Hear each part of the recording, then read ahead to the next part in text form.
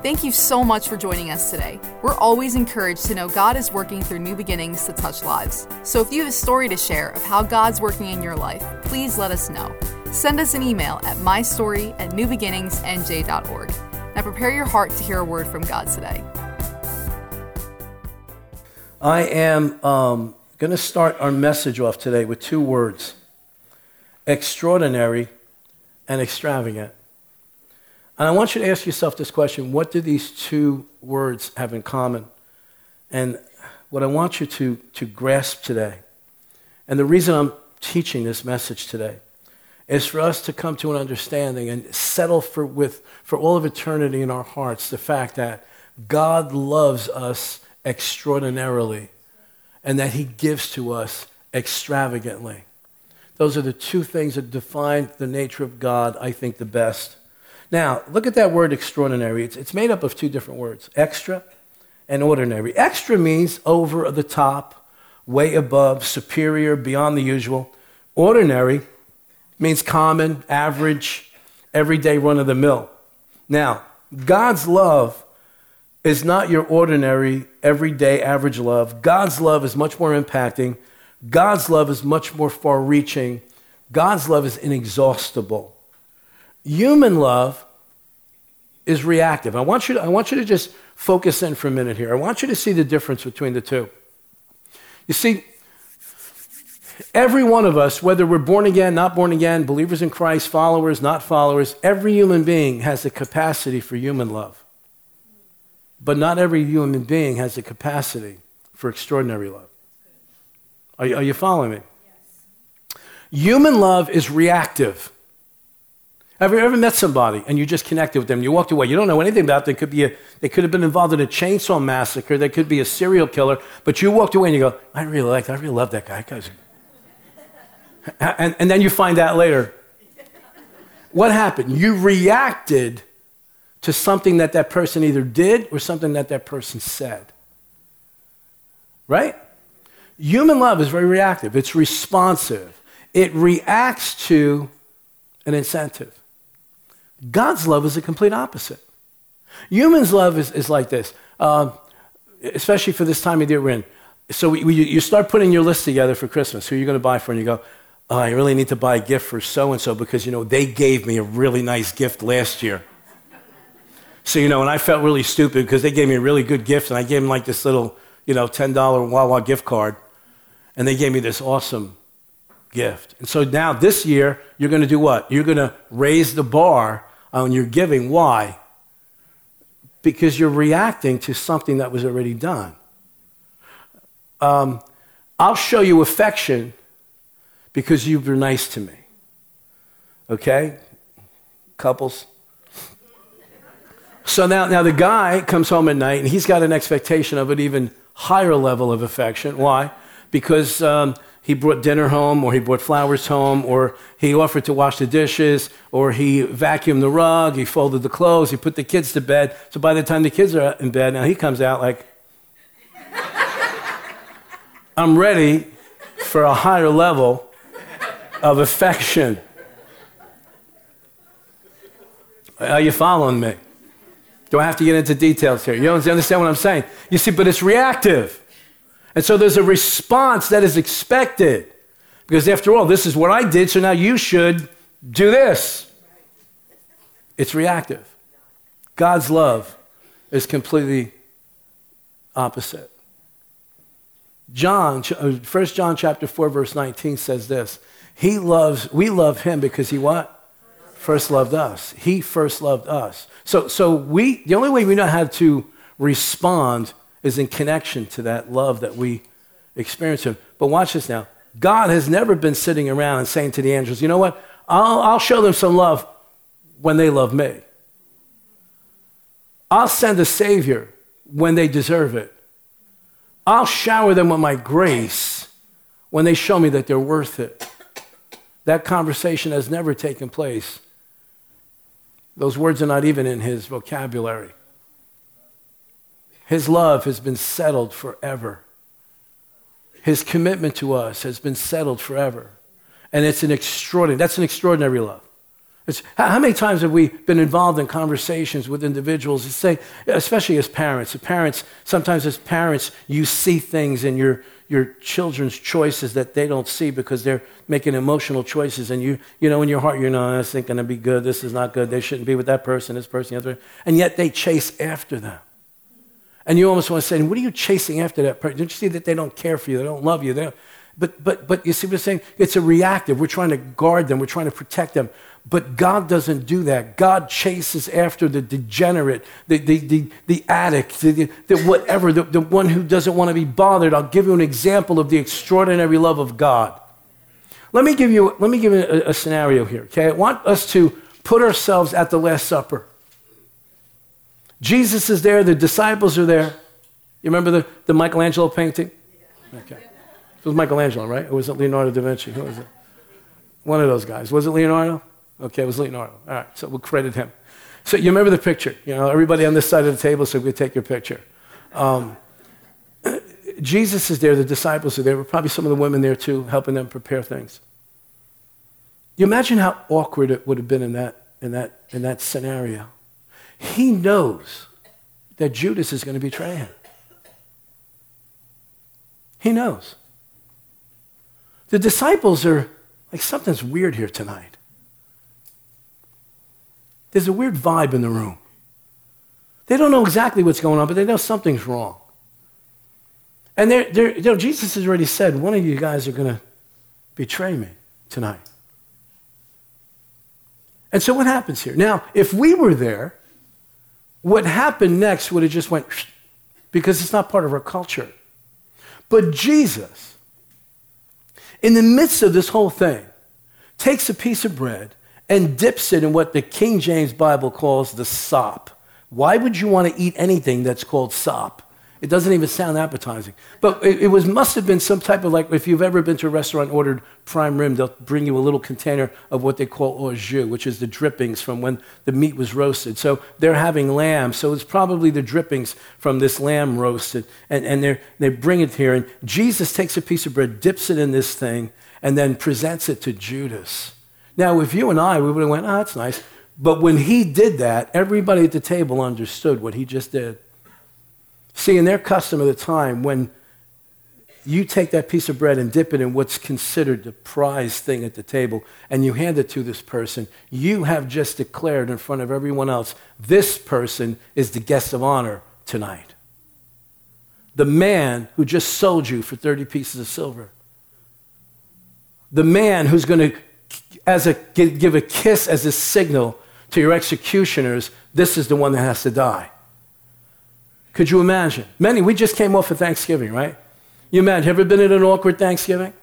And you're sitting there, you can't say anything because you don't want to rock the boat, you got all your family members around, but you know that person across the table has got it in for you, and they've been talking about you all year. Are you going to be the one to say, no, you take the gravy first? No, you take the mashed potatoes where all the butter is on top. No, you take that first. No, you're like, I don't care if you get bones tonight to eat. But Jesus showed extraordinary love towards Judas. And what was he saying? What was the message he's telling him? What was he saying to Judas? Judas, I know that somebody has to betray me, but I wish it was not you. I wish it was a stranger. I wish it was someone I didn't know. I wish it wasn't someone that I had invested in all these years. That's extraordinary love. That is uncommon love. That is love that is above the normal. You say, well, yeah, that's Jesus. No. You have that same capacity within you. Because when you said, Jesus Christ, come into my heart, be my Lord, be my Savior, his Holy Spirit came and lived inside you. And according to Romans chapter 5, it tells us that the love of God has been shed abroad in our hearts by the Holy Ghost. You and I have the capacity to walk in and live in that same extraordinary love. Are you listening to me? Yes.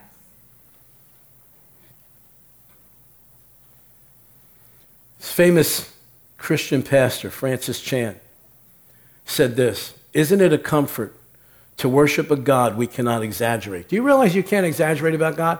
You cannot exaggerate about God. No matter what you say, no matter how big you make him, no matter how miraculous, no matter how spectacular, no matter how wonderful, no matter how far-reaching, you can never exaggerate, because just when you think you've experienced the ultimate love of God, you find out that you've just scratched the surface. You know when that normally happens? It normally happens in two scenarios. One, either you've been attacked physically in your body, or your finances have been attacked, your family's attacked, your marriage, whatever, and it seems like everything is collapsing, and then the love of God just pours through. The grace of God comes and strengthens you. Or when you've sinned and you have to confront your sin. And you're at that place where you realize, oh my God, I can't believe I did it again. Of course, none of you in here probably have ever experienced this. But when you get to that place, you realize, I did it again. I can't believe it. And then the enemy comes and goes, yeah, that's it. You stepped over the line this time. You can't come back anymore. He's never going to be able to forgive you for this one. And then you press in and you go, no, God, I'm pouring my heart out to you. I am sorry. I recognize what I've done. I realize what I've done. And I am so sorry. And you've promised in your word that if I would confess my sins, you are faithful and just not only to forgive me, but to cleanse me from all this garbage in my life. And then all of a sudden, the grace of God just shines through, like when the sun parts these storm clouds and you see that shaft of light that comes through the sky, and the grace of God just hits you, and you realize on the inside, I am forgiven. He still does love me. And so you've reached a deeper, richer level of love that you hadn't tapped into before. You can't exaggerate the extraordinary love of God. You can't exaggerate the extravagance of the nature of God. He is an extravagant God. You don't believe that? Just look at nature, and our nature that we can look at today doesn't even resemble what the planet looked like when he first created it. Spectacular. It's spectacular as it is now in its fallen nature. Imagine how extravagant it looked like in its original form. You know, Christmas speaks of God who demonstrated his extraordinary love by coming to earth in the form of his son, Jesus. Fully God, 100% man. And this 100% God, 100% man would suffer and die and be resurrected. And watch this. For people who, for the most part, would reject him. That's extraordinary love. That's an extravagant gift. Came to this earth, knowing what he was going to suffer, knowing the humiliation. But look at God the Father, how extravagant his gift is. He sent the one and only son he'd ever have to an earth, to a planet that would reject him, that would humiliate him, individuals that would torture him, torment him, murder him, blaspheme his name. That's extraordinary love. That's extravagant giver. And Christmas speaks of extravagance. Grace, so rich that it can't be exhausted. Grace that takes us from darkness into the light. Grace that empowers us to stand, resisting sin, accomplishing the impossible. Christmas speaks of extravagance. You go to the mall and the decorations are extravagant. You go stand behind somebody in line and you see the shopping. It's extravagant. If you don't believe that Christmas is extravagant, then you come to my house a week before Christmas and help us wrap the gifts that my wife bought. When you've got 4 sons and 9 grandsons, the list just goes on and on and on. I've asked them, well, please, stop having kids for a couple of years. Give us a chance to catch up. Extravagance. That's what it's all about. Okay, now listen to me. I want to say this to you with a very transparent and very honest heart. I know 25 years ago, if I sat where you're sitting right now and heard the pastor talk about that kind of extravagance, it would have hurt. Why? Because we didn't have 2 nickels to rub together back then. But listen to me. Extravagance has nothing to do with amount. Extravagance has to do with the quality of your heart. You can be extravagant with what you have. Jesus talked about a woman in Mark chapter 12. If we could put that scripture up there, please.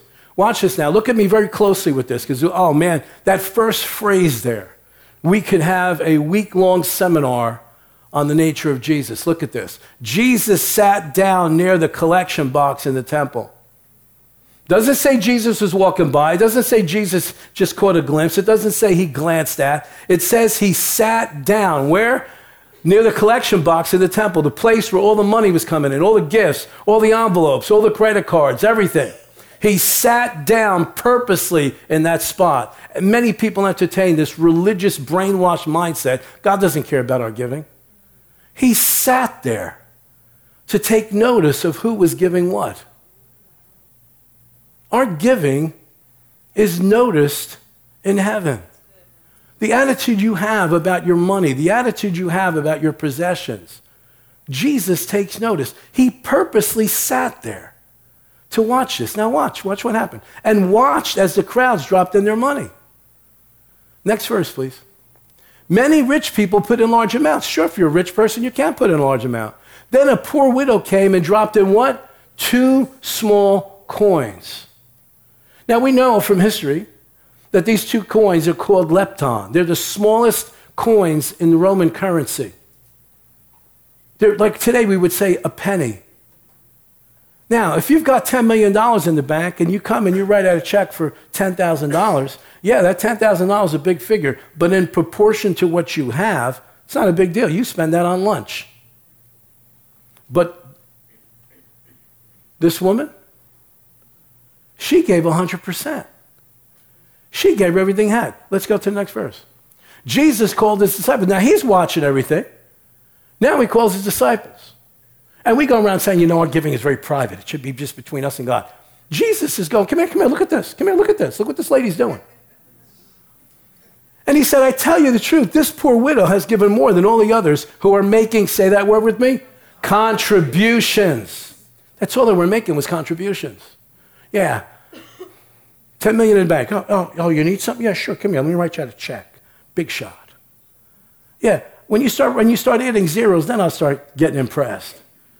For those individuals that had the millions, for them to give away, and you know darn well that they made some of them would make big show of their giving and make sure that everybody knew about it. Jesus calls over the disciples.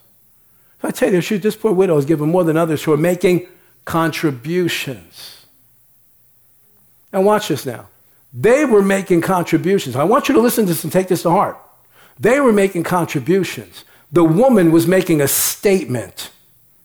She was saying, with these 2 coins, I am entrusting my entire future to you. Here it is. And Jesus took notice of it. And for all of eternity, because the word of God is settled forever in the heavens, for all of eternity, what that woman did is going to be talked about. Are you listening to me? Yeah. Fall of 1990. Our house had just gone into foreclosure. Now, when your house goes into foreclosure and you're single, it's an inconvenience. When your house goes into foreclosure, it's a husband and wife, it might put a strain on a marriage. But when your house goes into foreclosure and it's you and your wife and 4 kids and they're little kids, it's a serious issue. We had scraped together whatever money we could out of the business before the business closed. Less than, I think, $3,000. Why? Well, we're going to have to move someplace. They're going to foreclose on the house. They're going to put a sheriff's sale. We're going to get evicted. We got to have at least the first month's rent and a month and a half security. I'm not going to ask for show of hands of how many in this place have been in that position. You know what I'm talking about. It can get scary. So we scraped all this money together and said, look, at least we know if they throw us out tomorrow, we have money to go somewhere. So I had taken this money and put it in a little brown paper bag. And I shoved it in an old microwave. And I made sure the microwave was unplugged, so God forbid somebody should. I said, okay, we got this money put aside. So we got our security. The security. We go to church this Sunday, and the pastor announces a building campaign. Going to build a new building. Okay? And he asked the congregation to please consider every family giving such and such amount. Guess how much it was? The same amount that's in the brown paper bag. As soon as he talked about it, I knew on the inside, we have to do this. We got to do this. Okay? I turned to my wife and said to her, we have to do this. She said, yeah. She had always supported me in those decisions. We've always had this thing where she knew already anyway. So, we didn't tell anyone. Why? Because the first thing people would have said in the natural was, are you an idiot? You've got 4 kids.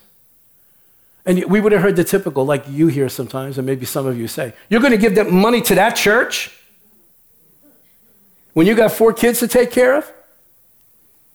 But the thing was this, we weren't making a contribution. We were making a statement. What were we saying? Our future is in your hands. If we stand because of you. If we fall because of you. Here it is. Here it is. That was 1990. We went through 1990, we're still in the house. 91, still in the house. 92, still in the house. 93, still in the house. No mortgage payments. Bank's not even sending us letters. Okay? It wasn't until the fall of 94, October of 94, when I had already started my second business, when it wasn't doing good enough to be able to pay me a salary and so I could afford the rent and afford the security, afford everything, that's when the house went into 100% foreclosure. I am standing before you as a completely confident of this. Had we not taken that step of faith, we would have been out of the house within a couple of months back in 1990. 4 years without having to make a mortgage payment. During those 4 years, it gave us the time to get some money put together, be able to open up another business, get that business up and running, and then the house went into sheriff's sale. You're listening to me. What happened here? We weren't making a contribution. We weren't giving a contribution to the church. We were giving and making a statement to Almighty God. We are giving this recklessly and extravagantly. Now listen to me, I'm going to balance this out. I am not standing here telling you, I am not a proponent that every single offering you should do that. You only do that when God is speaking to you, and God was speaking to us because God knew what was coming over the next 4 years. You don't know what's coming next week. He always sets us up and gives us opportunities to demonstrate our faith in an extravagant way because he has an extravagant gift coming towards you. Are you listening to me? I am not here saying that you should be taking bread out of your kids' mouths. I've seen families do that to try to gain favor with the leadership of the church, and their children suffer for it, and the children turn away from God and don't serve God. Why? Because they saw that their new sneakers went to the church. Their bread on the table went to the church. Their extra money went to the church every single week. I'm not telling you to do that. The Bible tells us that God gives seed to the sower and bread to eat. You eat your bread, you sow your seed. You don't eat your seed. And you don't give your bread unless God tells you to. That was an isolated incident that's happened a number of times throughout the years. But you only do that in obedience to God speaking that to you. Now, there are some places that tell you got to do it every week. You got to give your take whatever, take whatever, take whatever, take whatever. No, you don't do that. God never requires that. God is a God of balance. God is a God of love. He's not going to put your children in a position where they don't have their needs met. Now, if you'll believe God, he'll supply what you need so that you can give. Are you listening to me? We are called to exemplify and to imitate that kind of extraordinary love and extravagant giving. Extravagant. Are you listening to me? Now, this is the nature that we're called to. This is the thing that God has not only called us to do, but he's also empowered us to do. You have the ability to do it. And listen, if God's asking you to do something, that means that it's up to him to give you the ability to participate in that. And again, we've had plenty of situations where we knew God wanted us to bless someone or do something or sow into somebody's life. He'll supply it. Amen? Now, are you going to supply the faith? Let me ask you this question, and be honest with you. Don't raise your hand. Don't answer out loud. I just want you to be introspective today about this particular thing that I'm going to say. Is your love making a statement, or is it just a contribution? Is your giving making a statement, or is it just a contribution? If you have an eyedropper mentality, you're only making a contribution. You're not making a statement. A couple of nights ago, we went out to eat someplace. We were out late, and rather than go home and cook, I just said, let's just stop someplace and get something to eat. Well, needless to say, it was a milestone in our lives. It was probably the worst meal we've ever had. The waitress was untrained. She was just, she hadn't been waitressing for a number of years. She's back in the thing. We felt bad for the poor girl. She was almost in tears because she realized she really messed up the order. And then the cooks in the kitchen helped her mess it up even more by just serving literal slop. Okay, it was horrible. But I'm there, and I'm human just like you, and I'm sitting there going, I'm not giving this girl a dime. This service is terrible. The food is horrible. In fact, I don't even want to pay for this bill. In fact, you know what? Call the cook and tell him, you're going to need to pay me to eat this stuff. So I sat there and I struggled. And then you get that thing on the inside where you go, oh, Holy Ghost, why don't you leave me alone? Like, is this how I would treat you? And is your giving going to make a statement? Are you just going to give a tip, or are you going to make a statement? So the bill was what, $26? Whatever it was. So I'm like, all right. I'm not going to give her the usual $6. I'm like, I could feel like I'm pulling a 20 out of my heart, like, and I'm like, slap it down on the table. Let's get out of here now before I change my mind. Why? Our giving is supposed to make a statement. We're not just contributors.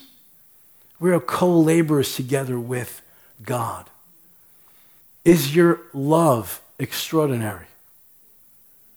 Is your giving extravagant? Or are you just making contributions?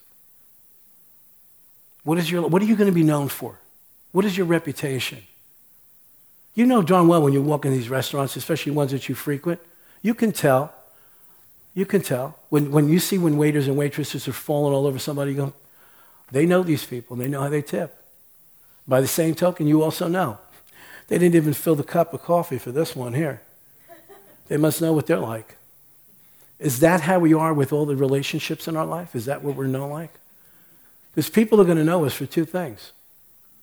Jesus said, by the love that you have one for another, will all men know that you're my disciples. Is your love making a statement, or are you just making a contribution? Is your giving like that poor widow? She wasn't making a contribution. She was making a declaration. My life is in your hands. Years ago, I read a story about an older woman. She was old, up in age, almost blind. She lived in a little cottage. Between paying the utilities and paying medical bills, there was very little money left for food. So she just got by on scraps. And her next-door neighbor knew the situation and just got a tug in her heart to go to the supermarket and just fill up a whole shopping cart full of food and just bring it to this lady's house. So she got it together, packed up a bunch of bags, 4, 5, 6 bags full of all kinds of fresh fruit, vegetables, meat, poultry, eggs, milk, everything that she knew this lady could need. She got back to the house, pulled in the driveway, started bringing the bags over, tapped on the door, no answer. She looks through the window and she sees this lady sleeping on the couch. Door's open. So she sneaks in and she's tiptoeing, bringing the bags of groceries into the kitchen. At this point, the woman wakes up, and between being half asleep and half blind, she peers into the other room and she says, "Is that you, Jesus?" Listen to me, church. We never look more like Jesus than when we give extravagantly. Last year, this church continued to love extraordinarily and to give extravagantly. Thanks for listening to this message. We pray that you're blessed and lifted up by God's Word. If this message helped you today, please consider supporting New Beginnings financially. You can just go to newbeginningsnj.org and click the Giving tab. We hope to see you soon.